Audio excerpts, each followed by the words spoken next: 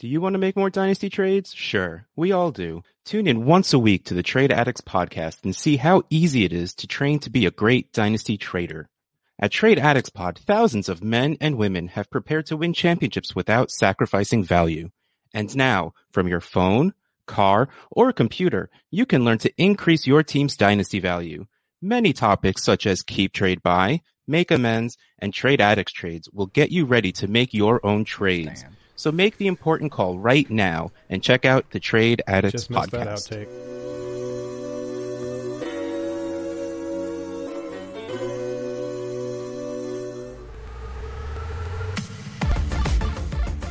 Welcome to the DLF Dynasty Podcast with your hosts, Dan Myler, Ryan McDowell, and Matt Price.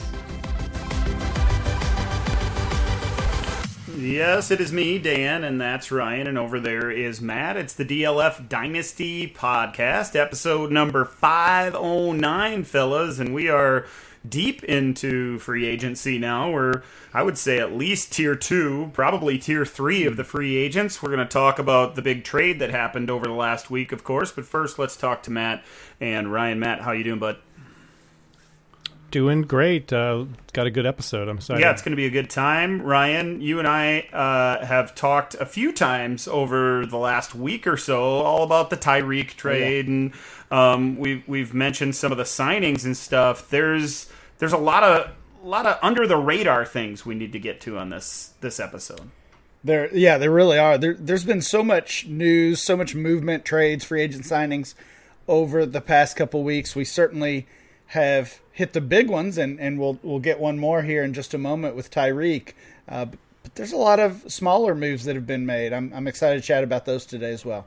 Guys, before we really get into the show, I wanted to talk for just a second about our leagues in general. I think we mentioned a couple weeks ago, Ryan, that we had those dispersals in Kitchen Sink. Matt, I know you're running the dispersals in Red List as well. So there's a lot of those fun things happening right now. It feels to me, and maybe it's the same for you guys, that more trade offers are going out with all this news, and you get those trade offers in your inbox, and of course that excitement builds, and a lot of times you're depressed when you actually look at the offer.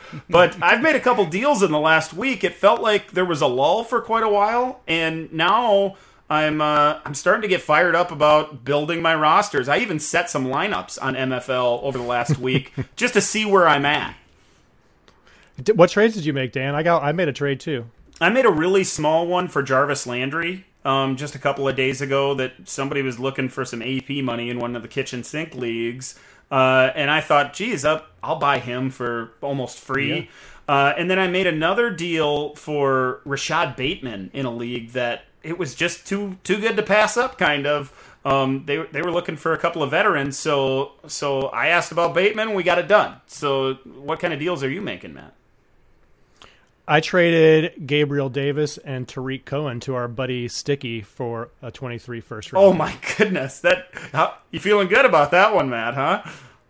I mean, it's going to be late. He won the league this year or last year, so it's going to be late, I'm sure. But I was. How about you, Ryan? You getting any offers in the inbox that are as good as that one? No, I'm not getting any offers at all. I'm jealous. I do think you're right, though. Like, this is kind of the calm before the storm of rookie drafts that will be happening in just over a month, really, for so many leagues. So I think what you're talking about, Dan, taking a look at your league, even if you've kind of taken a break. You've been focusing more on NFL news. I know that's what I've been doing rather than my exact team. Sometimes I take a look at them, and it's a nice surprise. I looked at one team, and I had Amari Cooper and Allen Robinson and some players that had gained some value over the past couple weeks. But I think now's the time to do that. Get a good understanding of what you've got to work with, certainly what draft picks you have heading into rookie draft season. That rookie draft fever is just starting, though. So I don't know if it's great advice to, and not that you were saying anything like that, but to go selling your draft picks just yet. That train is just leaving the station. Seems like I'm seeing a few of those offers. I'm seeing a few of those trades in a couple leagues too. And I shake my head a little bit because those picks are going to be more valuable a month from now than they are today. Let's get into the startup, fellas. Yep. The startup. We can't talk about anything as the startup other than Tyreek being traded to Miami. The Dolphins get Hill, and the Chiefs get a slew of draft picks, including a first this year, a second this year, a couple of fourth-round picks, one this and one next year, and then a 2023 sixth. I heard over the last few days, guys, that if you use the old trade chart, the old Jimmy Johnson trade chart, they got exactly, to the point, exactly the same amount of points as the Packers got for Davante Adams. So I don't know if that was really used as the gauge. Maybe it was. He got a bigger contract than Davante Adams, that's for sure. But let's talk about the dynasty impact of this. And let's start with Tyreek, Ryan. He's one of the guys that you've been invested in since really day one with Kansas City, but he's been attached to that offense and that quarterback. Now he makes the switch over to Miami with Tua as his quarterback. There's reason for pause, but there's a lot of upside still when it comes to Tyreek at South Beach. Sure, and I think, you mentioned Adams there. I think this situation is pretty similar to the Adams deal in that this is an elite wide receiver moving from an elite quarterback to a non-elite quarterback and a non-elite offense. I think Miami will certainly be better than they were last year. I think the same is true for Las Vegas and the Raiders with Adams. But it's hard to view this as anything but a downgrade for each of those wide receivers. It certainly feels that way for me, Matt. When you look at Tyreek, he's seen in the dynasty landscape or fantasy landscape even as a top 5 option at the wide receiver position.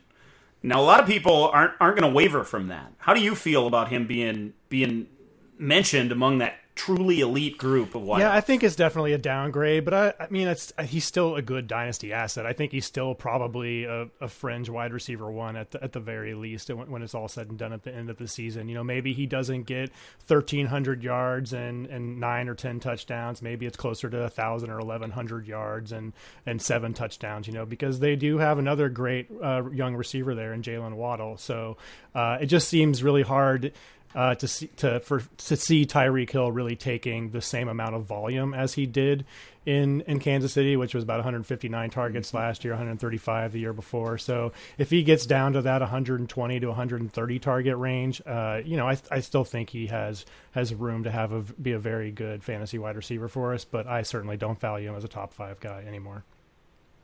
In March ADP, Ryan, Tyreek was the 4th wide receiver off the board, going as high as 4 overall in startup mocks, and that's awfully high. He's a guy that, if you're going to say he certainly belongs as a top 12 wide receiver, it's hard to come up with 11 guys that you want over Tyreek Hill, even with the change. You look at the guys around him, including CeeDee Lamb 1 spot ahead, and then below him, Cooper Kupp, A.J. Brown, Jaylen Waddle, Davante Adams, Deebo Samuel. One of these guys is Davante Adams, who has a similar, really, storyline this offseason. And then you run into guys like Waddle, who is now his teammate, and Deebo Samuel, and DK Metcalf. We're not ready to put these guys above Tyreek Hill. So how low can you really push him in your rankings, or if you're doing a startup right now, how long are you willing to wait?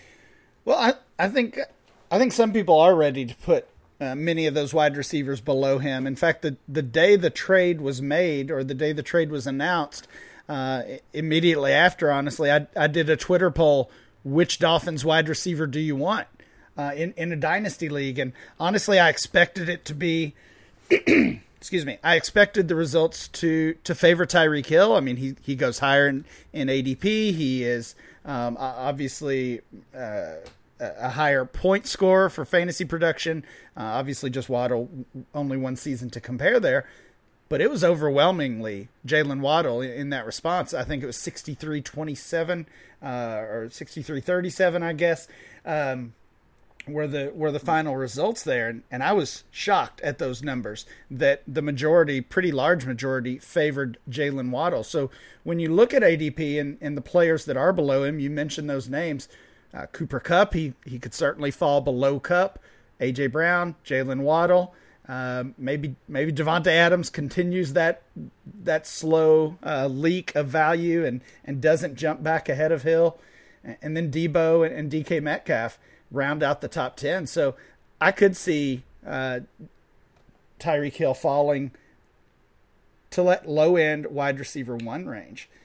The other thing I had noticed were a lot of the redraft sites that are putting out early rankings have dropped Tyreek Hill significantly from a top 12 overall asset to more in the low 20s or even early 30s when they're talking about overall players.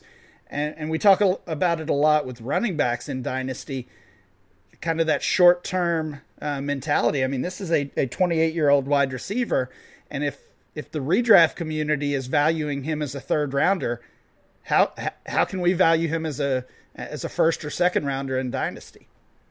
So expectations certainly change, and it's reasonable to think, because with Tua, Matt, he's not that same kind of quarterback from the one that Tyreek's coming from. He's not going to make those scrambling plays and look downfield and throw off his back foot 50 yards down the field and catch Tyreek in stride when he made that secondary move. So with Tyreek now missing those kind of plays, that certainly affects Tyreek's value. But with Tua now, there has to be a little bit of a bump in his value because there are more opportunities down the field for sure. How much are you willing to move Tua up your rankings, at least in the short term, because he has two truly elite weapons on the outside now? Yeah, in terms of like how far I'm moving him up, I think he's still in the like 14, 15, 16 range for me, somewhere in there, behind guys like Matt Stafford and that kind of range. But I do think that there's been far too much hate lately. It seems like the cool thing is to show like a video of a kid like running free down the field, and the other kid who's playing quarterback like throws it into the dirt and saying that that's Tua and Tyreek. But I think we have to remember that back in college, Tua has had experience playing with two very fast receivers in Ruggs and Waddle, and you're going to see lots of RPOs. I think they're going to be able to figure out how to get this done. We also saw, from Tyreek's perspective, we didn't necessarily see the same like high flying Tyreek Hill and Patrick Mahomes offense last season as we have in the past. If you remember back to the early part of last season, Kansas City was struggling with this new trend of going back to the two, I guess not new old trend of going back to two high safeties. And they really had to adjust their game. And they started using Tyreek a lot closer to the line of scrimmage. I don't want to say they used him like Jarvis Landry or anything like that, but it was much closer to the way I would say that Jaylen Waddle was used last year. So now you have these two really fast guys. You have a quarterback who, maybe his strength isn't throwing downfield, but he also didn't have a lot of opportunities. I believe he was one of the lowest in terms of opportunities at throwing deep last season. Say that that's Tua, say that that's the offense, who knows, right? But I do think Tua gets a bump here. And, I don't want to say he's going to finish as a quarterback 1 this season, but I think I think it's possible and he could come close to that. We have to remember that we have, Lamar Jackson didn't finish as a top 12 quarterback last year. Deshaun Watson's coming back. So we have lots of other players that are coming back and are probably going to fill those top 12 role. I think Carr and Kirk Cousins were 11 and 12 last season. So there's room for him to get in there depending on how the offense goes. But it will be difficult, but I think he's right there. I think he's right on the edge of that. So if you want to value him as a quarterback 12 to 15, something like that in Dynasty, I don't have a problem with that. But I do think that the cool thing to do is sell Tua right now. And if that can happen, if I can get him for like a single first round pick in a super flex league, if I can get him for a first and a second in a super flex league, I think I'm happy to do that right now and take advantage of the production I think is going to come with those two wide receivers. I think people are all over the map. There are plenty of supporters of Tua that are ready to jump on board and go get him, and if they don't already have him, and believe that he's going to make the jump. Couple questions for you guys real quickly. Tua or Malik Willis? Who do you want right now? Well, from a value perspective, I think Willis, but from a production, I think I want Tua. Well, thank you for clearing that up for us there, Matt. Ryan, who do you want on your roster right now? I want Willis, and so does the Twitter community. I put the poll out. I put several polls out, actually, because I'm thinking our ADP was posted and nearly finalized after this trade. I'm sorry, before this trade happened. So how far can we move Tua up? I picked the 5 quarterbacks directly ahead of him. Derek Carr, Malik Willis, Stafford, Fields, and Hurts. He was not chosen ahead of any of those players. All 5 still chosen in those Twitter polls ahead of Tua Tagovailoa. So based on that very small sample size, we think maybe he doesn't move up at all, really. It's time for the Rookie Report. Yeah, we've been doing 2-a-days on these rookie reports now for a few weeks. We're gonna go to 3-a-day here in a couple of weeks. But some big names that we still need to cover over this week's episode, next week as well. We're hitting on a couple real big ones, late first round picks in Superflex leagues. Maybe mid first round picks in single quarterbacks. It's Chris Olave and George Pickens. So a couple of big time receivers, guys that we're pretty excited about. Olave and George Pickens are next week. So just let the cat out of the bag on that. I guess I got ahead of myself just a little bit when I was doing my prep for the shows, guys. We're doing Isaiah Spiller, actually, and Jamison Williams. So the big receiver, or at least big in dynasty value receiver, and a potential big-time running back as well. Let's start with Isaiah Spiller. Matt, he's a bigger back, a guy that can do it both inside and outside. But for a big guy, he's got a little bit of agility, something that you like about Isaiah Spiller. Yeah, I think he has the best lateral agility and footwork in the class. His ability to pick through trash, like after just getting through the line, I think is pretty incredible to watch. He's got that burst to really hit that first step going. There's specifically a play I'm thinking about against LSU where he pushes laterally and then just explodes up the field for a 50-yard touchdown. His ability to see that seam and then just plant that first go foot and then burst through it once he sees it, I think is really the best in the class. So we hit on his receiving ability too for just a minute before I pass it back to you. I think he's the best receiving back in the class as well. When you kind of leverage his size, there's a play against Colorado where it's like a full extension over the shoulder reception on a route. So he's been split out wide on film that I've seen, and against that in that Colorado game, he basically carried that passing game. So the combination of the size, the footwork, the vision, I think. I know most people has moved Kenneth Walker to number 2. I think you too as well. But for me, just because of that receiving ability that we've seen demonstrated, not that Walker can't do it, we just haven't seen it, puts him still at running back 2 for me. Yeah, since we're talking about it, that the one you're talking about at Colorado, that was the wheel route, the over-the-shoulder one, right? Yeah. And then that was the game where I saw him out wide multiple times as well. A couple of slants. He didn't always get the ball, but he was open a couple of times on the slants. That's a little bit surprising for a guy of his stature. I see him as a bigger back. He doesn't have that breakaway speed, but he has enough agility and just enough speed to get the edge, or at least he did in college. We'll see if that translates to the next level. The thing that really jumped off to me, maybe something that you didn't mention there, the top things that I like about Spiller are his vision and patience. And then, he's very decisive when he does get the ball. We saw that jump cut and we saw the burst. Of course, that comes after the stutter step in the backfield, waiting for that hole to develop. And that's what's so exciting for me about him when I watch him on film. As a pass catcher, it seems like he excels the most on those screens. He runs that flat route and does really well with those. Good burst at the line of scrimmage. But because he lacks that breakaway speed, Matt, there's a little bit of hesitation maybe for me. And we saw him at the Combine lined up against these other 2 top-end tailbacks. He didn't look like he had the same kind of explosiveness, which was surprising to me.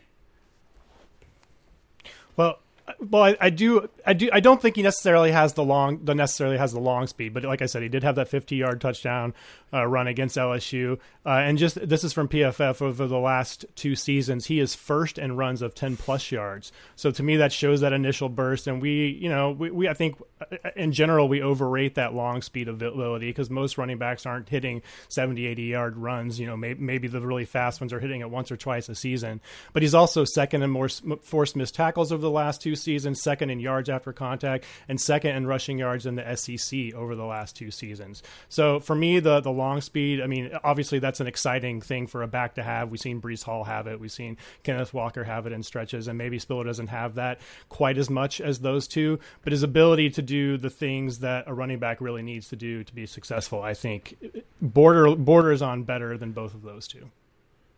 Ryan, when it comes to Spiller in dynasty rookie drafts, he's kind of all over the board. In fact, in March ADP, those rookie mock drafts that we do here at DLF, he went as high as number 1 overall and as low as number 8 overall in single quarterback leagues. So there's a wide variety of support when it comes to Spiller and his dynasty upside, I would say. The combine didn't seem to do him any favors. He lost a little bit of that support, I would say, because Breece Hall looked so good. There are things to get very excited about when it comes to Isaiah Spiller, but when it comes to where he lands in the NFL draft and how that affects his dynasty value, how do you see things playing out?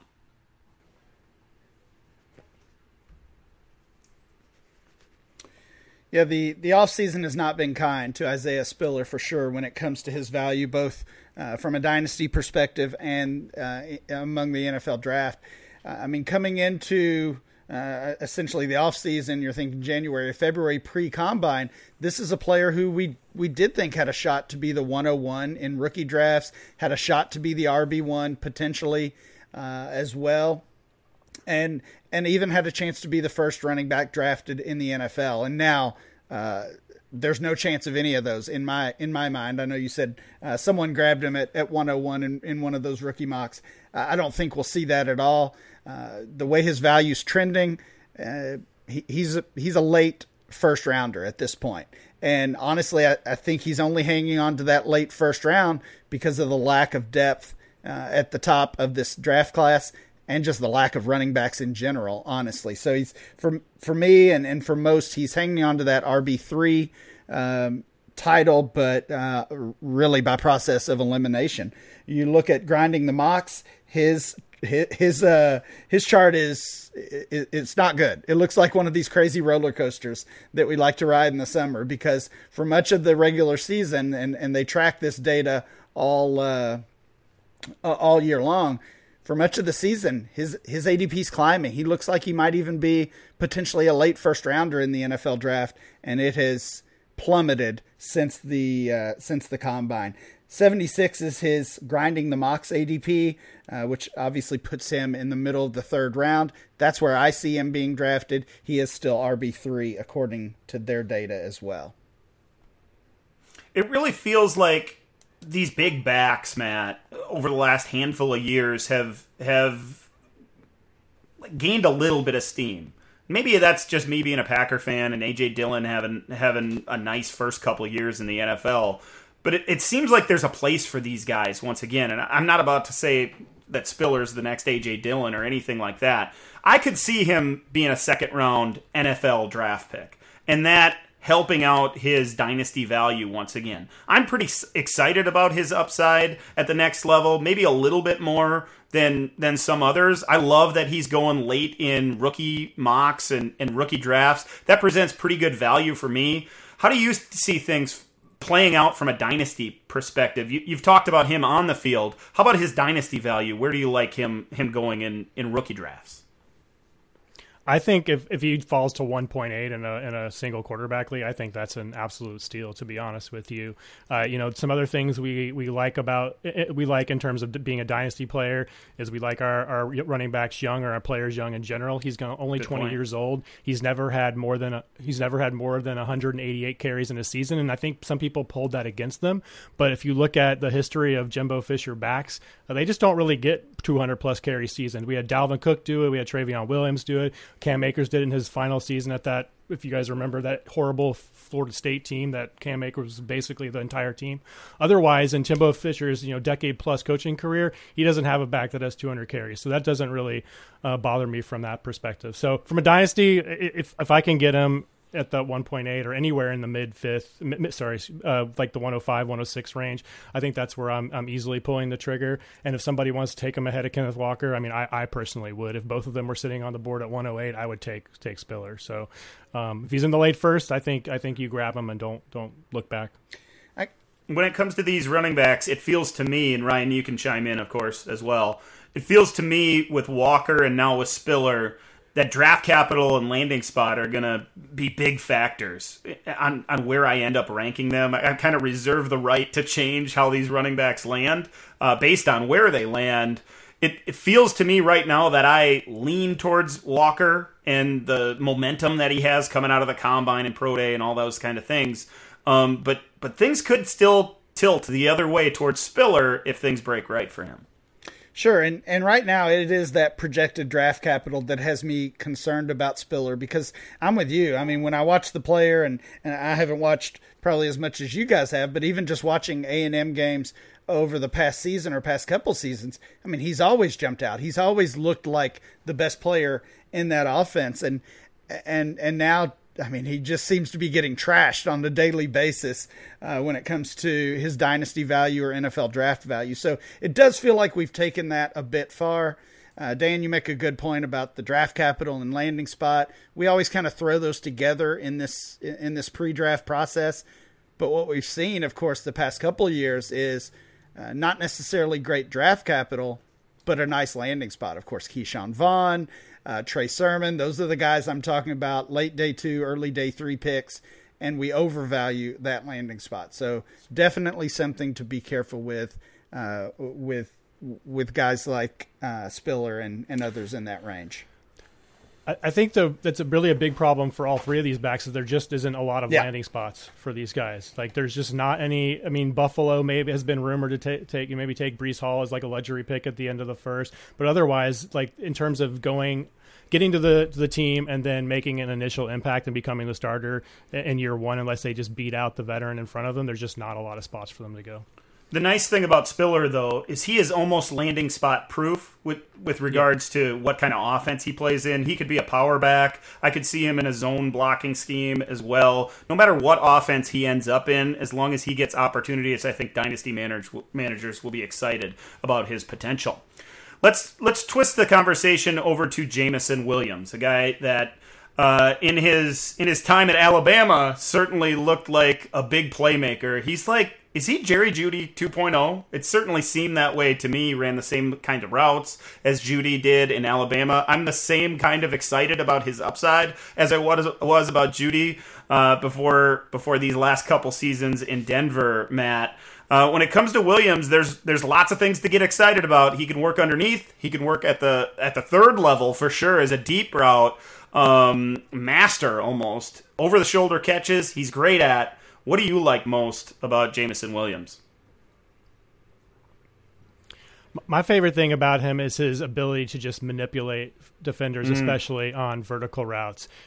He just sells that double move so well by the way he drops his hit and pad level to create this illusion that he's going to run a drop or a comeback route. And then when he is actually running those routes, he has the deceleration. He can just almost stop on a dime on those comebacks. So he can leverage those two moves, and the defender just really never knows, is he going to come back or is he going to keep going? And they certainly don't want him to run by him. I think Williams knows that the defenders don't want to risk him getting stacked up on vertically behind him, because with his speed, it's just over at that point. So that ability to decelerate creates just ridiculous separation on those comeback and stop routes. And then when you combine that with that double move, he could live on that. If he didn't run another single route, I think he can run slants really well as obviously the next level too, and create a lot of yards after catch ability there. But that I think he could just do vertical routes in the NFL and he would still be just fine. Leverage. He's all about leverage. He gets players on their heels so quickly, and then he also bends routes away from where the play is going so subtly and so smoothly before breaking off that route that he gives himself up so much space and creates that separation so well. He's excellent inside of 10 yards of the line of scrimmage. Like, we're going to talk about him as that deep threat. He is so good on whip routes and crossers and getting guys on the wrong side of the field and then snapping it off the other way for easy catches underneath. And when you add that to the potential down the field, a lot like Jaylen Waddle was last year in that Alabama offense, a lot like Jerry Jeudy before that, I think the sky is the limit. I've talked so many times about how Waddle at this level needs to add that dimension to his game where he's a downfield threat as he was at Alabama, now in Miami.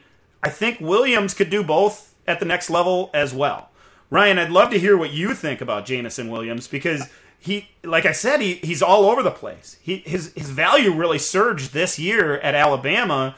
He spent so much time at Ohio State without an opportunity, and then goes to Alabama and becomes this threat all over the field.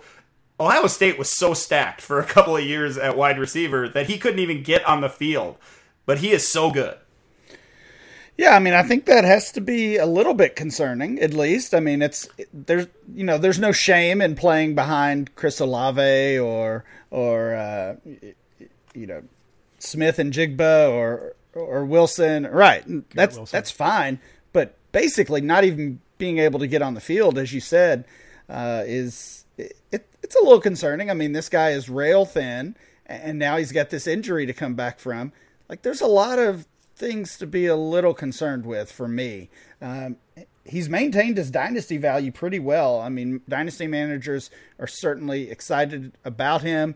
Looks like locked in as a mid-first rounder, also locked in as a first rounder in the NFL draft. So NFL teams, at least based on the mock drafts we've seen, do not seem worried too much about the injury. You just have to know, as a dynasty manager, when you spend that 1.6, 1.7, 1.8 rookie pick on him, you've got to be patient, right? I mean, we even saw it in 2014. OBJ gets the calf injury in camp. And, I mean, I remember in multiple leagues that I was in, he got traded for a future first or whatever because he was going to miss the beginning of the season. And, of course, we know that looks ridiculous now. So you've got to know when you draft him that you're waiting until the back half of the season at the earliest for him. The one point, since you're talking about it there, Ryan, is I have a couple of leagues that don't draft that rookie draft until August. So in those types of leagues, these players that have the injury coming out of college, they're not involved in the offseason program, they're not at camp right away. There's no positivity around those. Those guys get pushed down the board. I see it where, yeah, he's going 6, 7, 8, 9 right now. He might be doing that in July still, but by the time August comes around, you could see him fall into 11, 12, maybe even 13 outside the first round, and that's going to present so much value. You mentioned that the expectation is he'll be a first-round NFL draft pick, and that should lock him in as a very solid mid-first-round pick in rookie drafts. Based on that alone, these guys rarely bust. When they do, it's kind of epic. When it doesn't work out, those names we can rattle off. But bringing it back to what he does on the field, Matt. I mentioned that he's so good underneath. He's so good at the second level, or third level especially. Are there any weaknesses? Ryan mentioned the injuries, the maybe draft capital. His landing spot. Are there any weaknesses to his game on the field that would give you pause before drafting him on your rookie draft? To me, it's not a huge complaint, I guess, but he's certainly not. I wouldn't call him a crisp route runner. Like the in-breaking routes, the out-breaking routes, things like that. They aren't as crisp or as sudden, and they're not pretty like Garrett Wilson's routes, But I think that stuff probably can be coached. Ryan said he's lean. I mean, we saw Devontae Smith. We had this big argument and debate about him last year. He seems to be doing just fine. Right? Is he really? He's even skinnier than Devontae I mean, he Smith, looks though. he looks Like, about even, the same. Yes, but I don't know. I just don't know if I just feel like we see wide receivers of all shapes and sizes at this point succeed. So I wouldn't say it's completely off of my radar when I'm looking at these guys, but I think it's much less important than necessarily we might give us credit for. So I just think, and I know you guys have mentioned that he's not just that deep threat. He can hurt you underneath, and he's a solid route runner overall, and these things. And I get that, but still, like Will Fuller, Henry Ruggs, John Ross, like NFL teams drafting those speed guys specifically for their speed, it has not worked well at all. And like, why is he different from those guys? I guess I don't have a great answer for that. What makes him different than those guys? I think that route running is a strength of his. Might be something that differentiates himself from Ruggs and John Ross and those types of guys.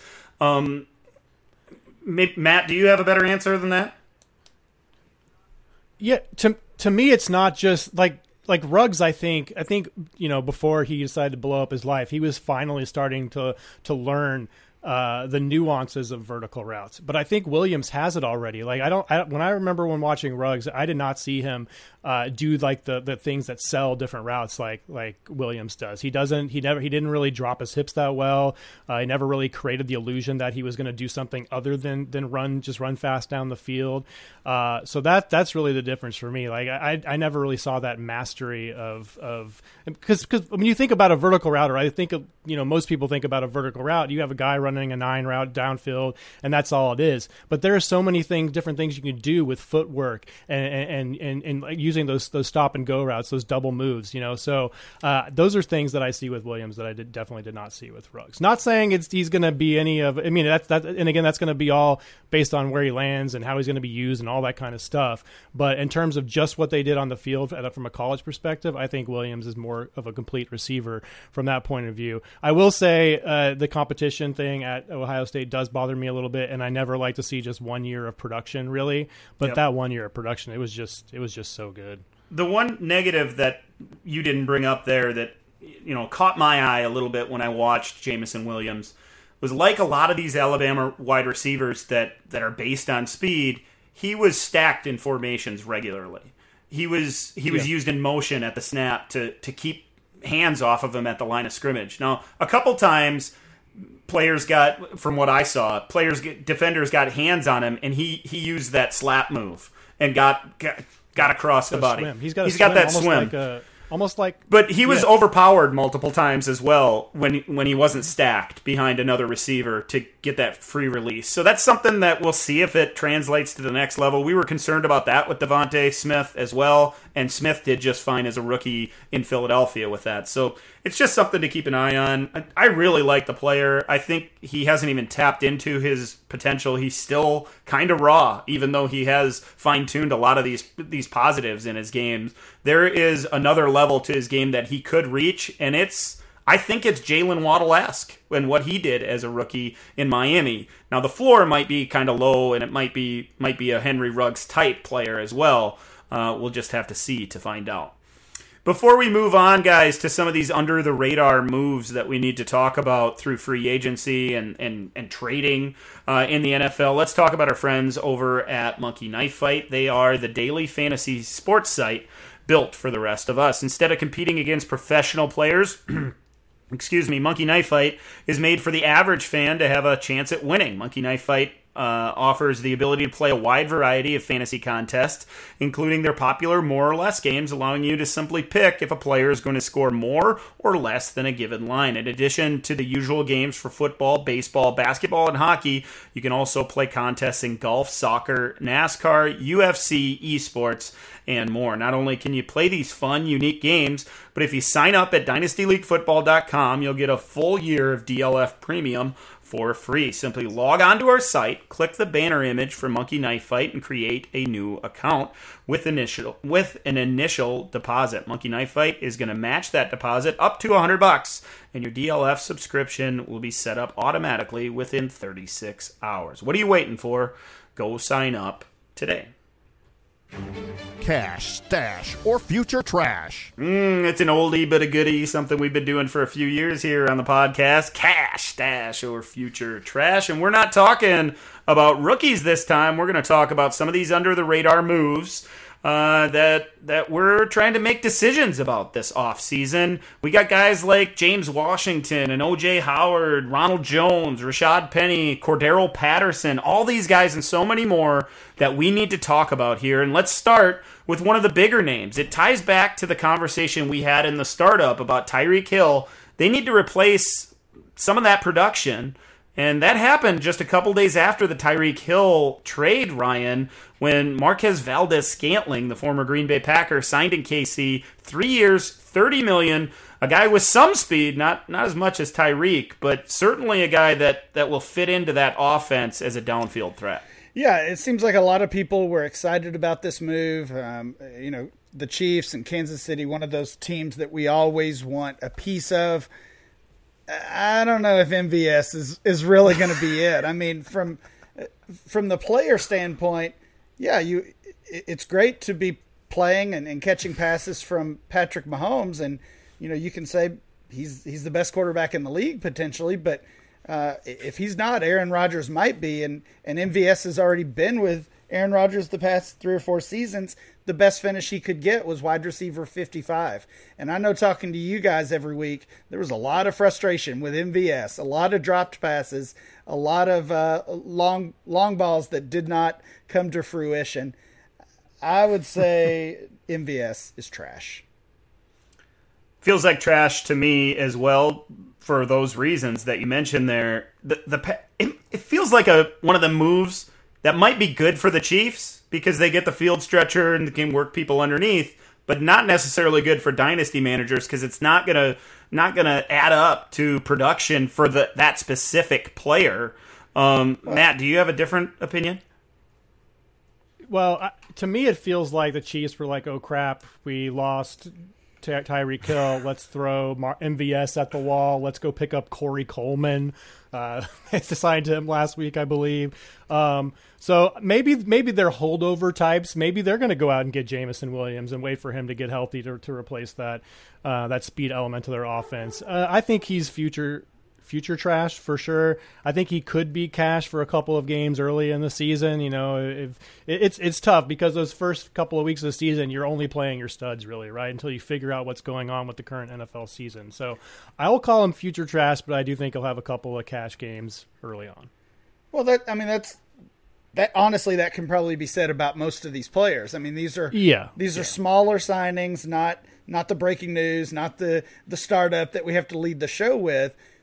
All of these guys have an ADP that is, makes them look like a value. You just have to decide, even if MVS is wide receiver 75, do I even want him on my roster? And if somebody's excited now because he's paired with Mahomes and I can get the 3.01 for him, yeah, I want to do that. Because they've already brought in Juju Smith-Schuster and now they have 2 late first round picks. We think they're going to use one of those on a wide receiver. So very quickly, MVS is going to be the 4th option on this roster at best. $30 million is a lot to throw at a player that you're not going to use. I imagine he'll get opportunities, but it's going to be trying to guess when he comes through, and that's going to be difficult to do for sure. I loved your advice there. Try to get the 301. That's a good benchmark for what to take for MVS. Let's jump to another wide receiver in Dallas. James Washington signs on to be the number 3 guy, and that's a spot, Matt, that we've seen production from in the past. Again, we're not going to get week-to-week production, but this seems like a nice marriage. I kind of like this one. I do too. I know we saw Cedric Wilson have success there early in the season, especially after Gallup got hurt. And he's still buried on depth chart, just kind of like he was in Pittsburgh. But the quarterback is much better. James Washington was one of the best deep ball receivers in college, like over 20 yards per reception for his entire career, if I remember correctly. So I think he's going to get used. It's not going to be consistent. You're going to be probably pulling your hair out if you plug him in and he does nothing, and then the next week he hits for 100 yards and a couple of touchdowns. But I like the signing too. I think he's going to fit in well. I'll call him a stash, I think, just because I love the player so much. I'm going to call him cash, actually, because I like the early season opportunity. And you mentioned the same thing with MVS. I think we can put him in our lineup in week 1 in 2022 and maybe get a 6 to 8 game stretch where he not only produces for us, but proves to NFL teams that he could be a viable number 2 wideout in the NFL, and that turns into a 2023 contract that we as dynasty managers like somewhere. Ryan? Yeah, really echoing the same thoughts as you, Dan. I had him as cash as well. Gallup still there, but not expected to be ready for the start of the season. Wouldn't be a surprise if he's on PUP to begin the season. So that gives James Washington six games as potentially the number 2. I mean, obviously Dallas could bring in a rookie wide receiver as well. That wouldn't be a shock. But the difference in these two explosive offenses that we're talking about, Kansas City and Dallas, Kansas City has focused on their stars, on Kelsey and Tyreek, throughout the past 5 or 6 seasons. That's how it's always been. We even talked about it a few episodes ago that their wide receiver 2 is just never really a fantasy asset. Dallas is the complete opposite. If you're on the field, you're getting targets. Cedric Wilson became viable. Michael Gallup became viable even when he was the 3rd option. Blake Jarwin goes out, and now Dalton Schultz is the tight end 1. Like, if you're getting snaps, you're getting targets. How about a couple tight ends, fellas? Austin Hooper signs in Tennessee, 1-year deal, $6 million, and Hayden Hurst ends up in Cincinnati, Matt. With these 2 tight ends, there seems to be playing time, first of all, for both of them. Considering where they're coming from and who just left there. Tennessee has needed a tight end for a couple seasons now. Seems like there's a role that Hooper could fill. Are either Hooper or Hurst on your radar as a guy you want on your rosters as tight end 2s?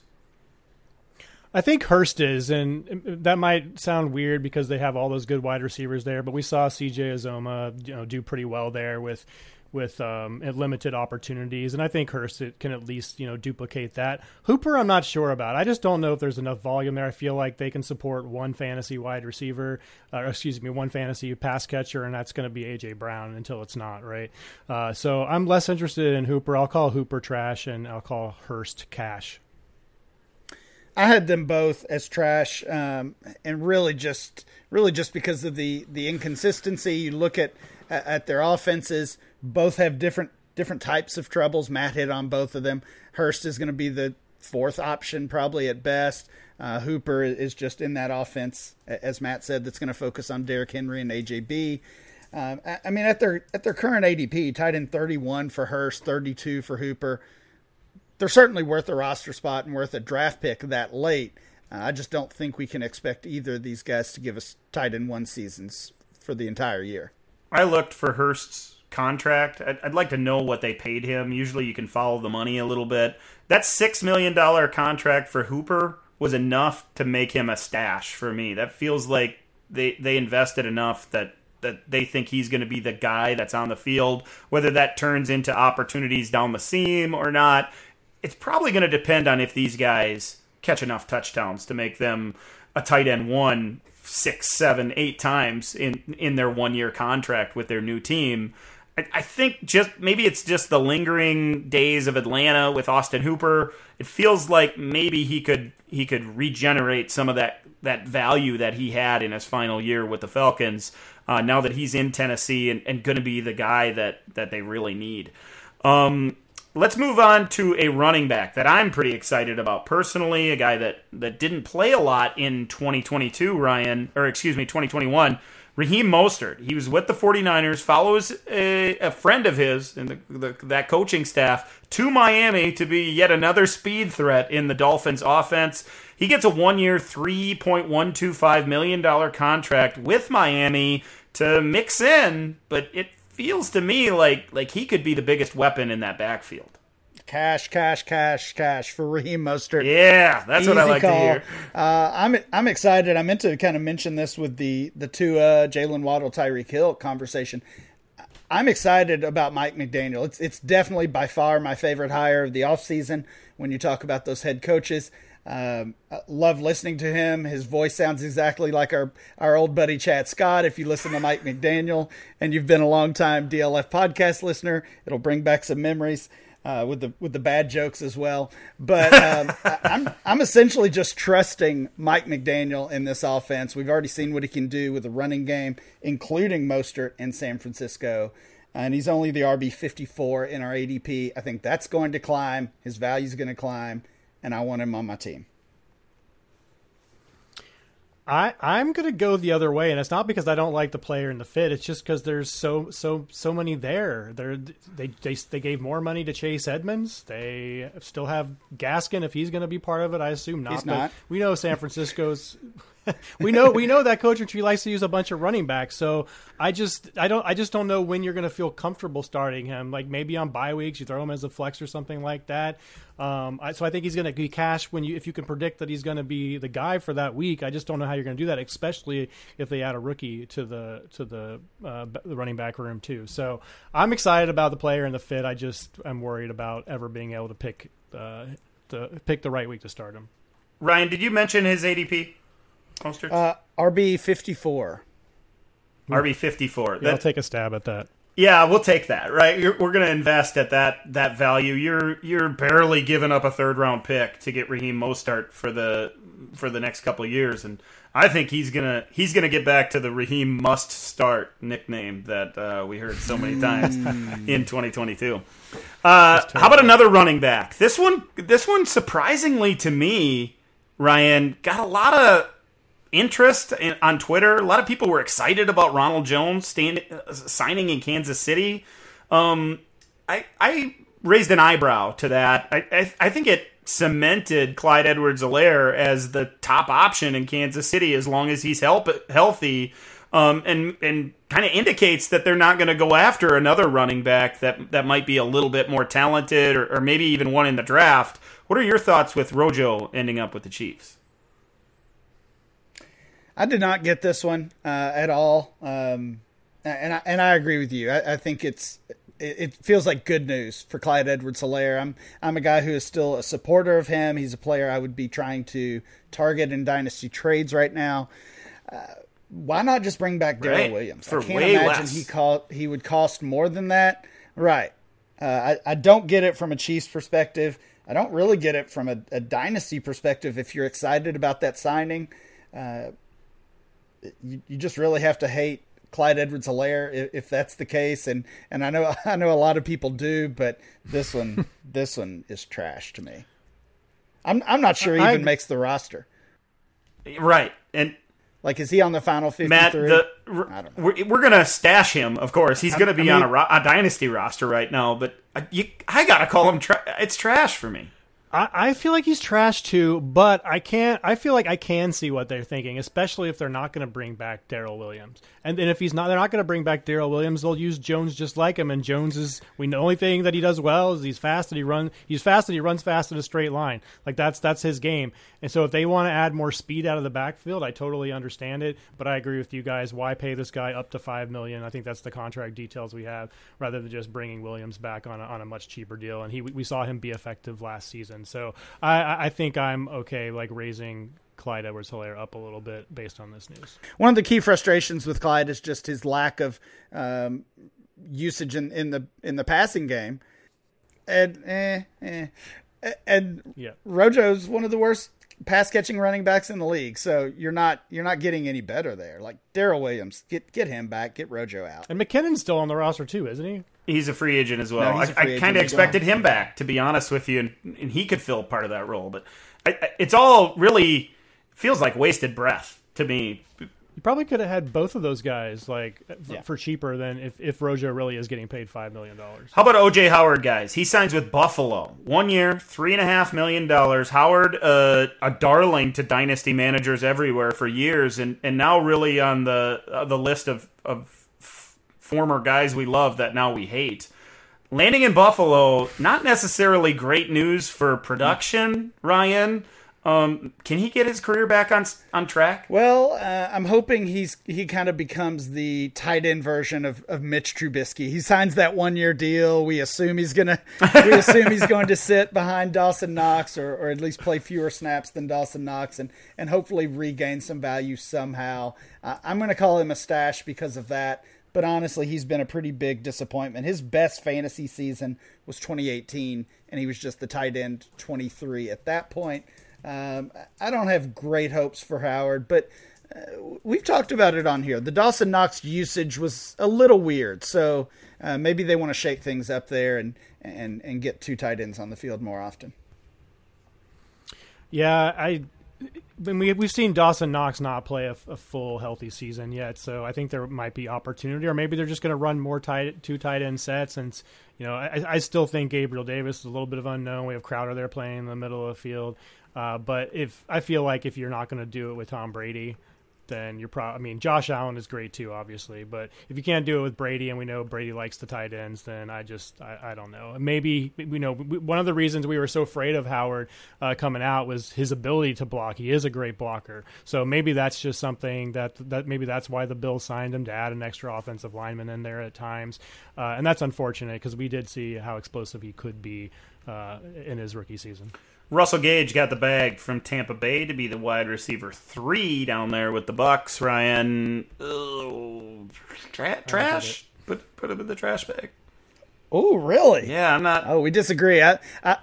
I'm going cash on Whoa! this one. Wow. Okay. And I am chasing the money a little bit. Chris Godwin also recovering from an ACL injury, and this is trusting Tom Brady, right? I think the Bucs offense was at their best when they had all 3 of those wide receivers, including Antonio Brown, as threats.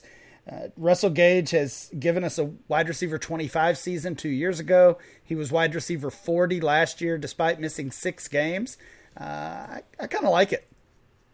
You make a good point, especially with Godwin maybe not being healthy, to start the season. There should be some opportunity there. Maybe I'm just upset because I wanted to see Tyler Johnson get that bigger role, and I feel like he's just never going to get that. Now we also saw Scotty Miller be productive. He was kind of an exciting young player, and I think this probably squashes most of that.